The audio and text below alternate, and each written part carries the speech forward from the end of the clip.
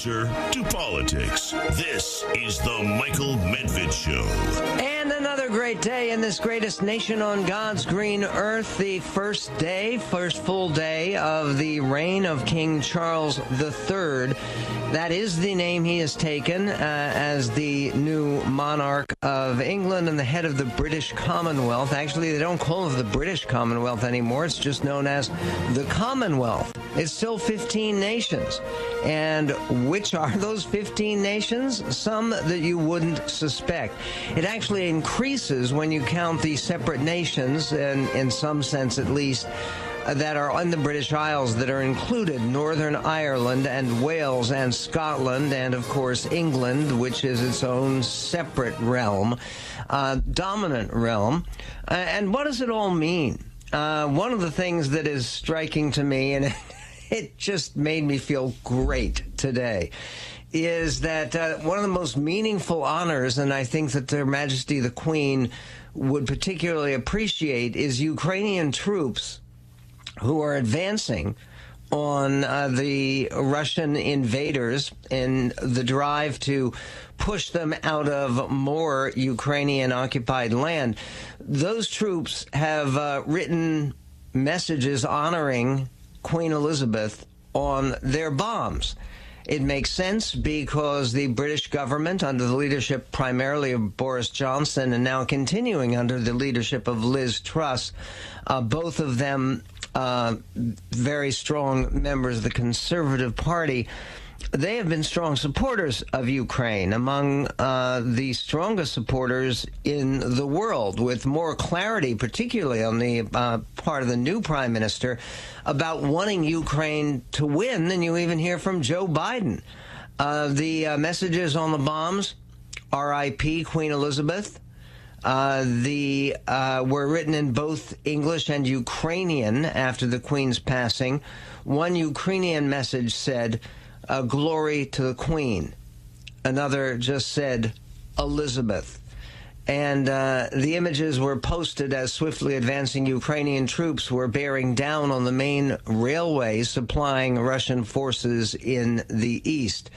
This is a significant matter, it seems to me, and which is the controversy. And you would not think that when a world figure as beloved and as positive and as noble, truly, as Her Majesty the Queen, when a beloved figure like that passes, how could it be that anybody would be loutish enough, brutish enough, disgusting enough to actually rejoice in her death? Well, an American professor, a professor at Carnegie Mellon University, has actually shown us how that can happen. She has actually been reprimanded publicly by her university already, but we will get to exactly what she said, wishing Elizabeth an agonizing death.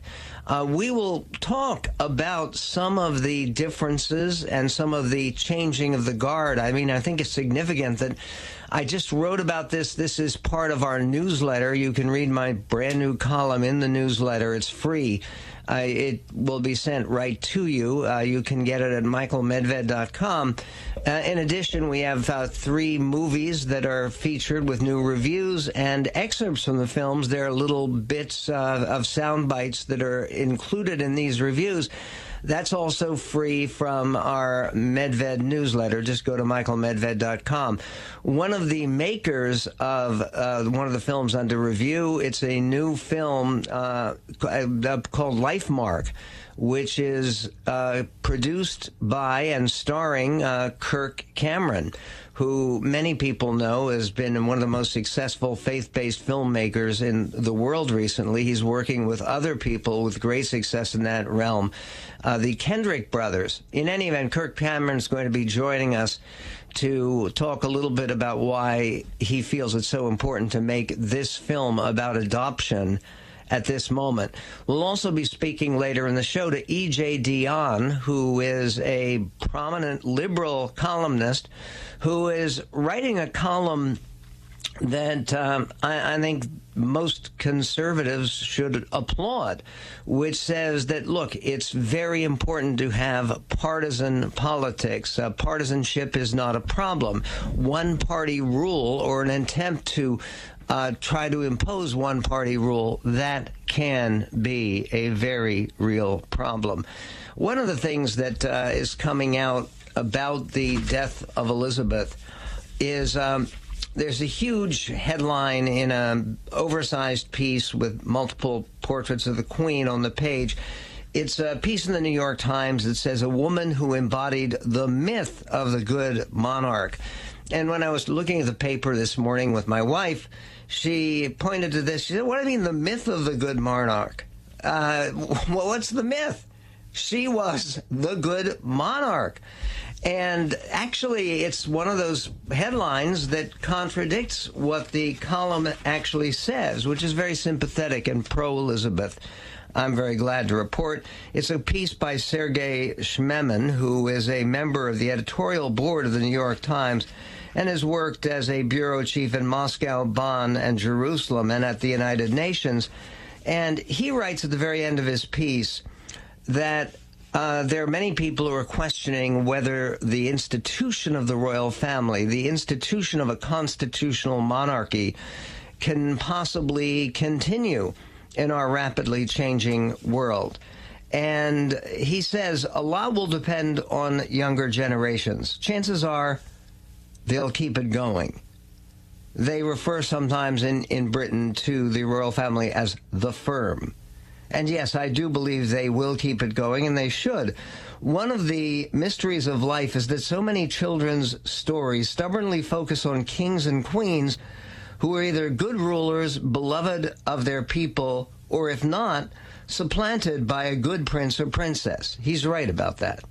Our first childhood encounter with the notion of government is often that of the good monarch rising above the tawdry mess of politics.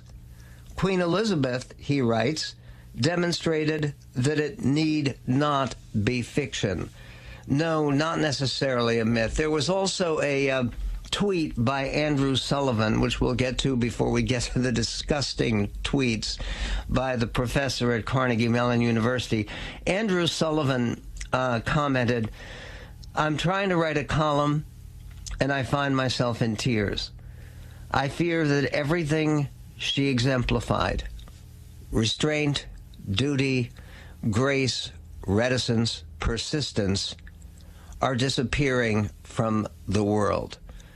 Don't speak too soon, Andrew. I don't think that is necessarily the case. It is up to us, people who want to honor her memory, to try to advocate for and stand for precisely those virtues. And yes, they're virtues.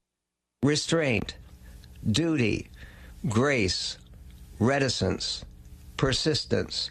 Yes, including persistence on a range of issues. And one of the generational shifts here, Elizabeth was a classic member of the greatest generation. She was born in 1926. She was part of World War II. She is the last World War II veteran. She served in the women's division of the British Armed Forces in the last years of World War II. She wasn't allowed to enlist until she was 18, but as soon as she turned 18, she did enlist, and there are pictures of her in uniform. She is the last World War II veteran who has played a significant role on the world stage. And more than that, she also followed a classic World War II pattern. People in the greatest generation gave birth to baby boomers. That was what the baby boom was. People came home from the war, they had been separated, they were reunited, and then boom, lots of kids. One of them is King Charles, the new king. How is the baby boom classically, irreducibly different from the greatest generation? We will get to that and more on The Medved Show. 1-800-955-1776.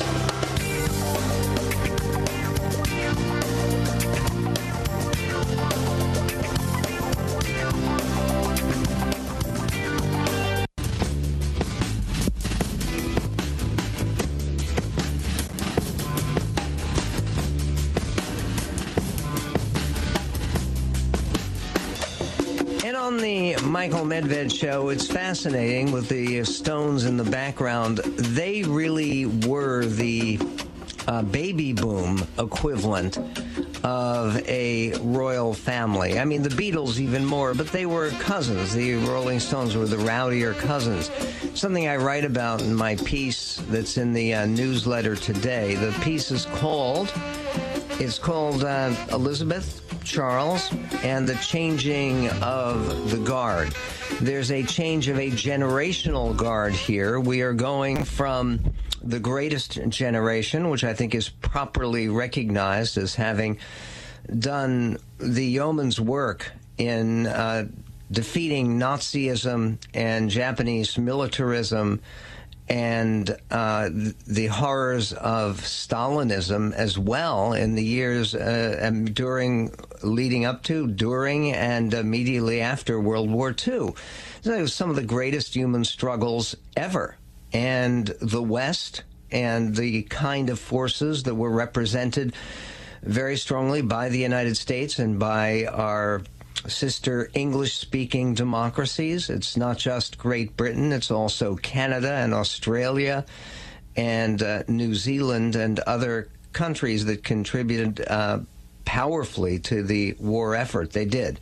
The idea that all of that happened in the greatest generation, and then you went to a generation that wasn't so much known for its sacrifice or its sense of duty. You went from duty to indulgence. You went from the idea of feeling an obligation to do your duty to an exhortation to do your own thing. Elizabeth wasn't about that. Charles is a baby boomer. And baby boomers are different. And baby boomers tend to believe that, well, there's almost nothing you can say that is so outrageous that people should get upset about it. And Yuju Anya actually tested that theory. She is a professor at Carnegie Mellon University in Pittsburgh. And she wrote the following tweet yesterday. And it was actually a tweet that was posted very early. And it was posted before the Queen had even actually passed. And here's what she said exactly. What she had to say was, "I heard the chief monarch of a thieving, raping, genocidal empire is finally dying. May her pain be excruciating." Okay, is that really appropriate? Carnegie Mellon University condemned that post and others by Professor Dr. Yuju Anya, wishing the Queen an excruciating death. The Twitter took down the tweet for violating its policy, and it has not responded to basically requests for comment. But Dr. Anya faced a serious Twitter backlash, reports The Independent over in the UK, for the seeming insensitivity, even from Amazon founder Jeff Bezos, who then came in for criticism himself. But the professor responded by doubling down on the tweet. Quote, "If anyone expects me to express anything but disdain for the monarch who supervised a government that sponsored the genocide, that massacred and dispatched and displaced half my family, and the consequences of which those alive today are still trying to overcome, you can keep wishing upon a star," she tweeted. She also responded to Jeff Bezos, tweeting at him directly, "Otora Gaba Gabui G," which roughly translates to an Igbo insult, wishing someone death. "May everyone you and your merciless greed have harmed in the world remember you as fondly as I remember my colonizers." Dr. Anya's employer, Carnegie Mellon University, named after Carnegie, the great philanthropist and creator of the modern steel industry, but someone who built 350 libraries all across the United States because he believed he founded the Carnegie Endowment for International Peace. and really somebody who was very determined to give away all of the money that he made for noble projects like promoting peace and promoting literacy and reading. They said at Carnegie Mellon, "We do not condone the offensive and objectionable messages posted by Uku Anya today on her personal social media account. Free expression is core to the mission of higher education," they wrote. "However, the views she shared absolutely do not represent the values of the institution, nor the standards of discourse we seek to foster." Anya describes herself on Twitter as anti-racist, of course, and feminist, of course. She was born in Nigeria to a Nigerian father and the mother from Trinidad and Tobago. Both countries were colonized by the British. Nigeria became independent in 1960, with Trinidad and Tobago following suit 2 years later. There was another African professor who actually responded to this, and his name is Joe Abba, and he responded on Twitter. And what he said is, colonialism was bad, but as Wangari Maathai said, after 62 years since Nigeria's independence, and that's true, you cannot blame colonialism for the lack of investment in education, the lack of power, or the mindless looting of public funds. The Asians have moved past colonialism. Africans, too, should. And this is one of the other aspects of what is so extraordinary here about this fury about British colonialism right now is, yes, the British were avid colonizers, but it's very striking that the countries that actually established independence, that decolonized first, were the British countries. And the ones that suffered least from colonialism, where you could even say there was a more serious job done in British colonies as opposed to French colonies or Belgian colonies or German colonies or even Italian colonies. The Italians, of course, colonized in Libya and elsewhere and also in Africa. They were much harsher and had a much more difficult time transitioning to some kind of a democratic rule of law society. There's actually commentary by this, of course, on The View. We will get to it. And why would Cher, who is a major world celebrity, a queen of her own kind, why would she send out a tweet where she called Elizabeth, may she rest in peace, a cow, when she actually meant to call her a goat? We will get to that perplexing story and more coming up on the Medved Show.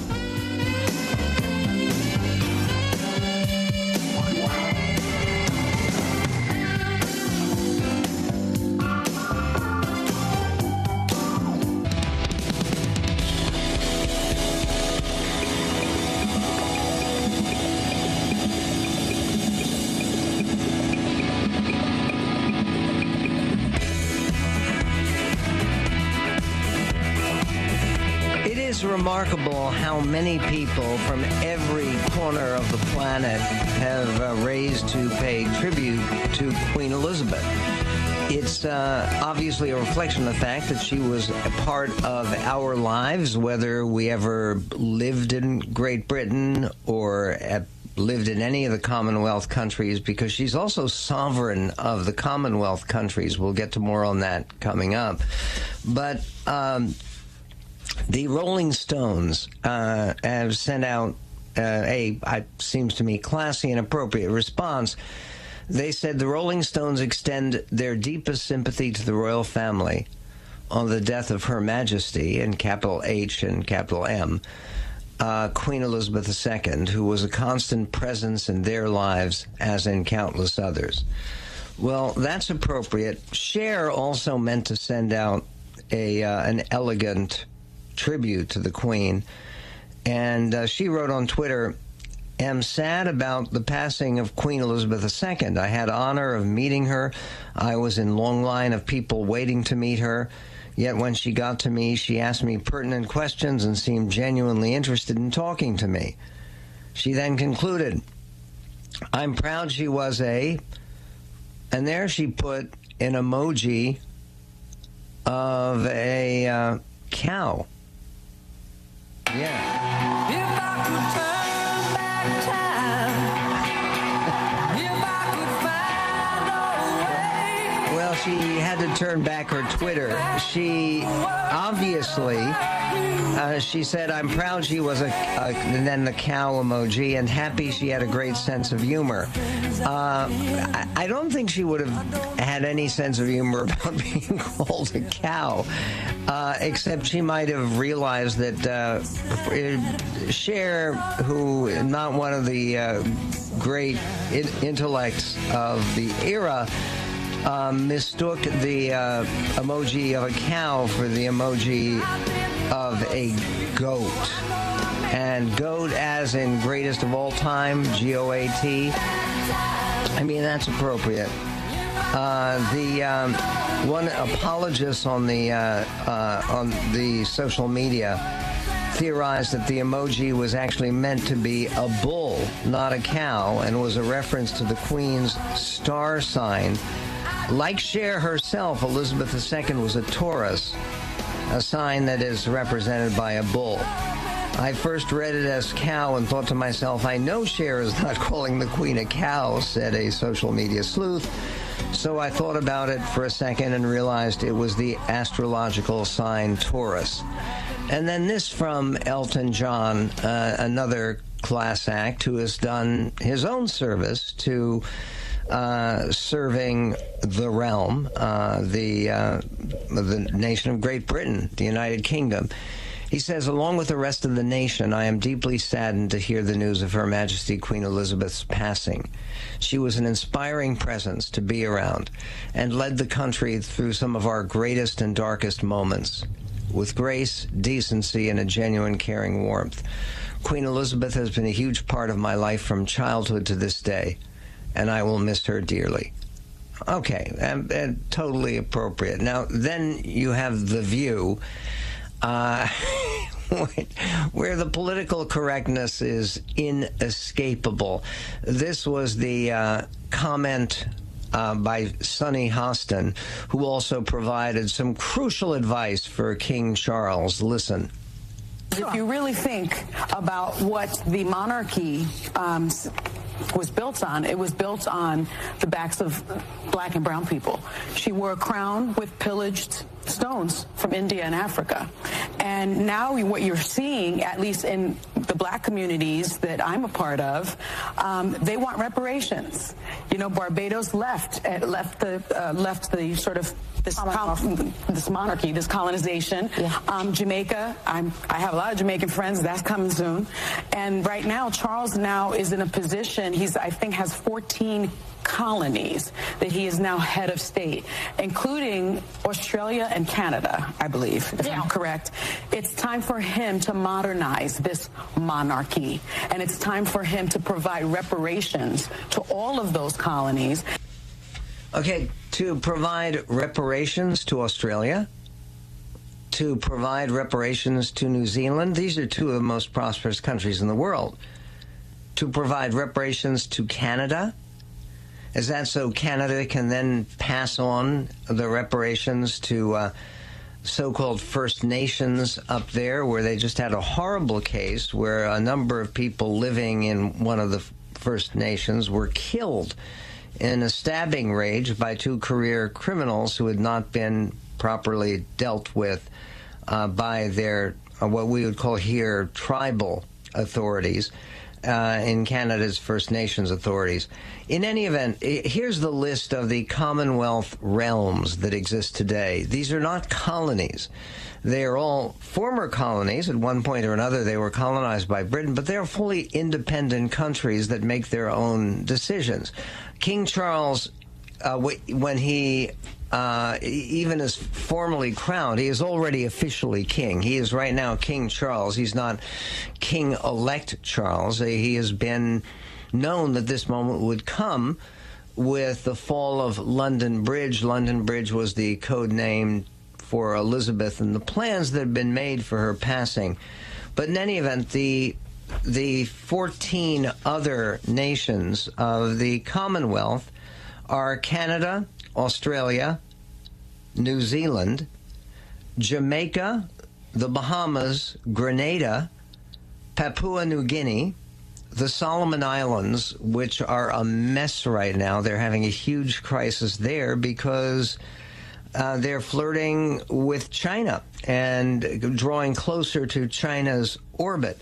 Tuvalu, St. Lucia, St. Vincent and the Grenadines, Belize, Antigua and Barbuda, St. Kitts and Nevis, that's the home ground of Alexander Hamilton.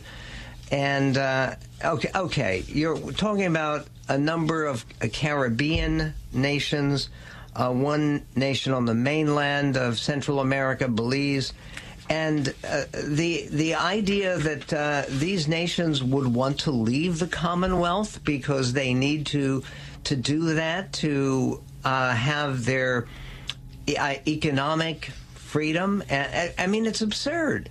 They remain as members of the Commonwealth because it's helpful to them. There is it's very much like the European Union, except with less obligations and less interference than the European Union had. And especially with Brexit having taken place, it does enhance some of the prestige and the influence of Great Britain. But the idea that King Charles is going to exert any more powerful actual rule over any of these nations is absurd. The other thing is that when she talks about reparations, Britain was, even more than the United States, the leading source of the anti-slavery movement that rid the world of the crime of slavery in the course of 100 years, which is one of the great achievements in all of British history. And no one is mentioning that. William Wilberforce, the great anti-slavery parliamentary crusader, helped the British military become a force against slave trading. Britain was never a leading slave trading nation, but it was without question the leading nation, yes, even ahead of the United States. The first anti-slavery society was here, but Britain was a nation that was formally opposed to slavery some 40 years before we were, or anybody else. And that acknowledgement ought to be mentioned, it seems to me, as some kind of legacy for the royal family. More on what the royal family means and what the transition means from queen to king. Coming up.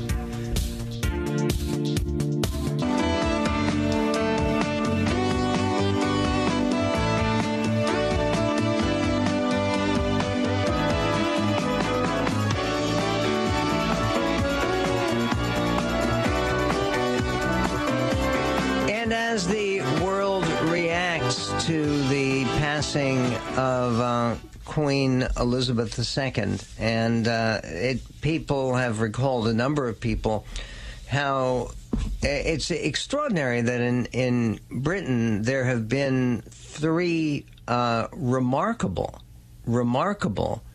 monarchs, three remarkable sovereigns, queens of England, at a time when men dominated everything, who each presided over what could be called an era. Queen Victoria, who had the longest reign in British history, longest effective reign.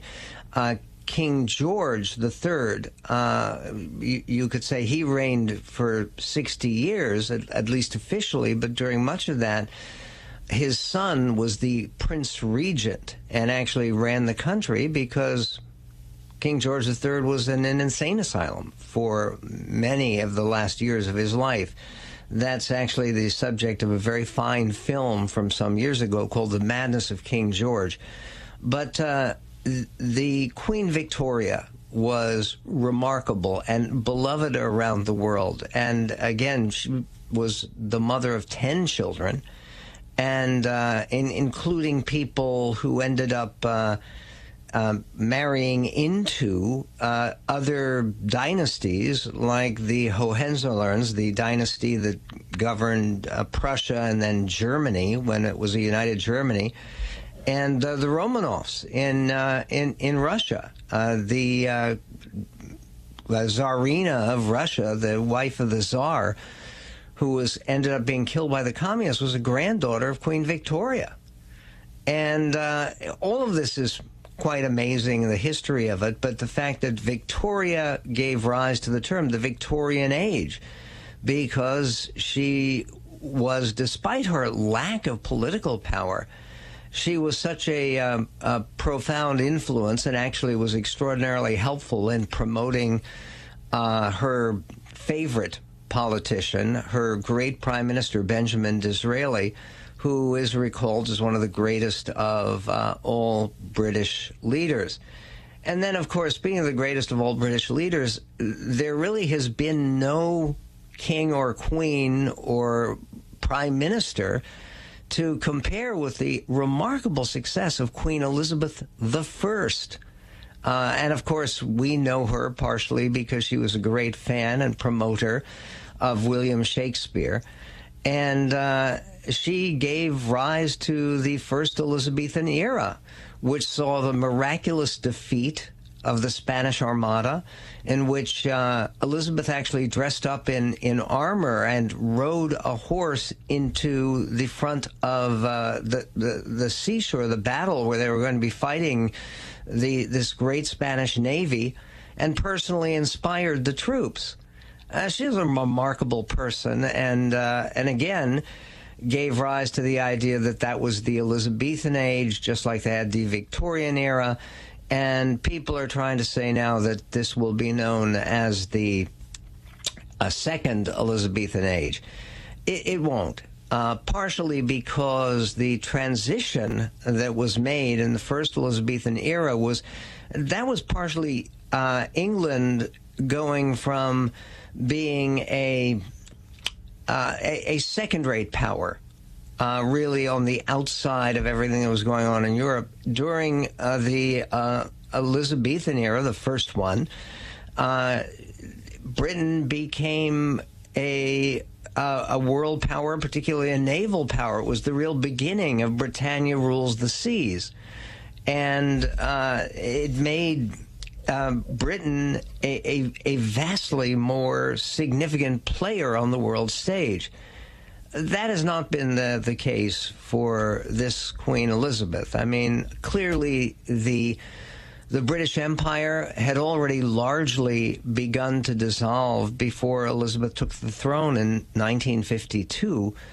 There had already been independence granted to India and to Pakistan, with tragic results, by the way. I mean, for people who are dreaming that the departure of the British would bring a new era of peace and harmony and progress, there were literally over 1 million people who died in the independence riots between India and Pakistan, between Muslims and Hindus in India.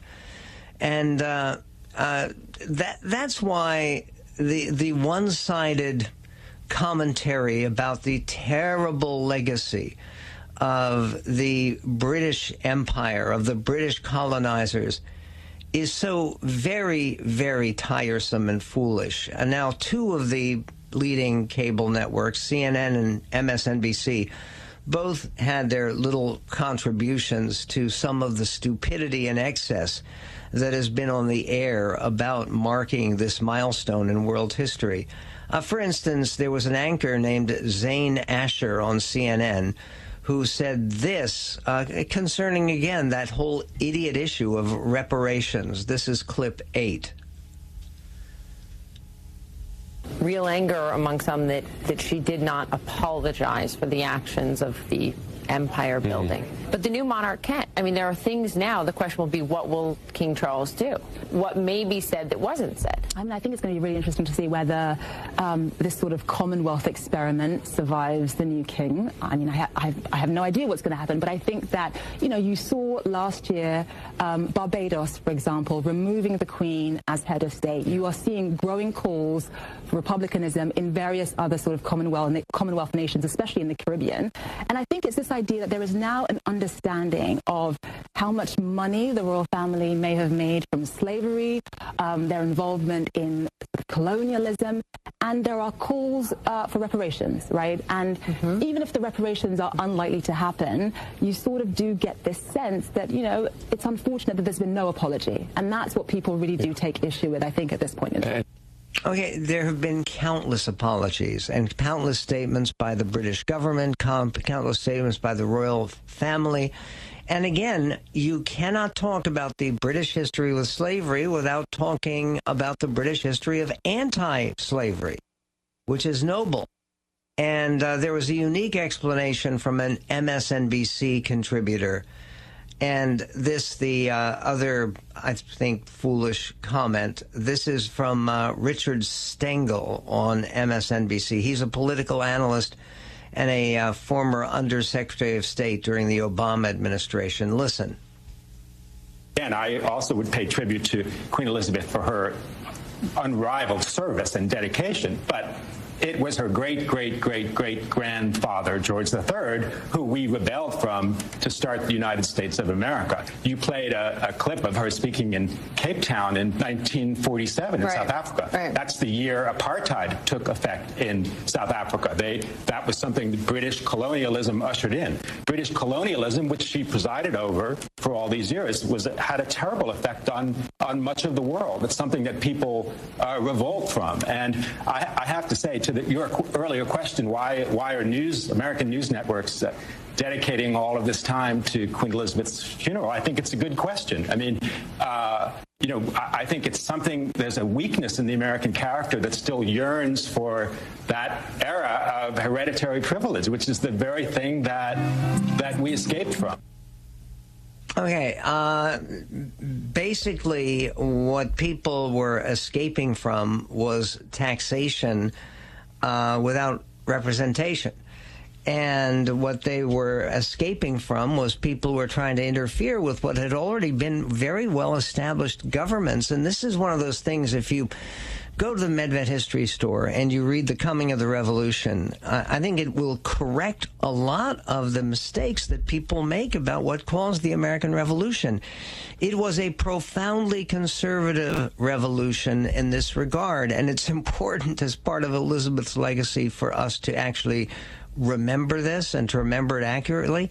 It was not a question of the British keeping Americans in chains and suppressing American democracy, because one of the remarkable things is each one of the 13 colonies had independent governments that were functioning on their own, where people felt close to the government that established there locally. What happened was, after the French and Indian War and all of the money that the Crown had spent, they tried to squeeze money out of those semi-independent governments already. And what people rose to defend was the power of keeping government close to the people, which still is a cause that I think can mobilize and has mobilized Americans to maintain the independence and the organizing principle, government through consent of the governed, which makes unique this greatest nation on God's green earth.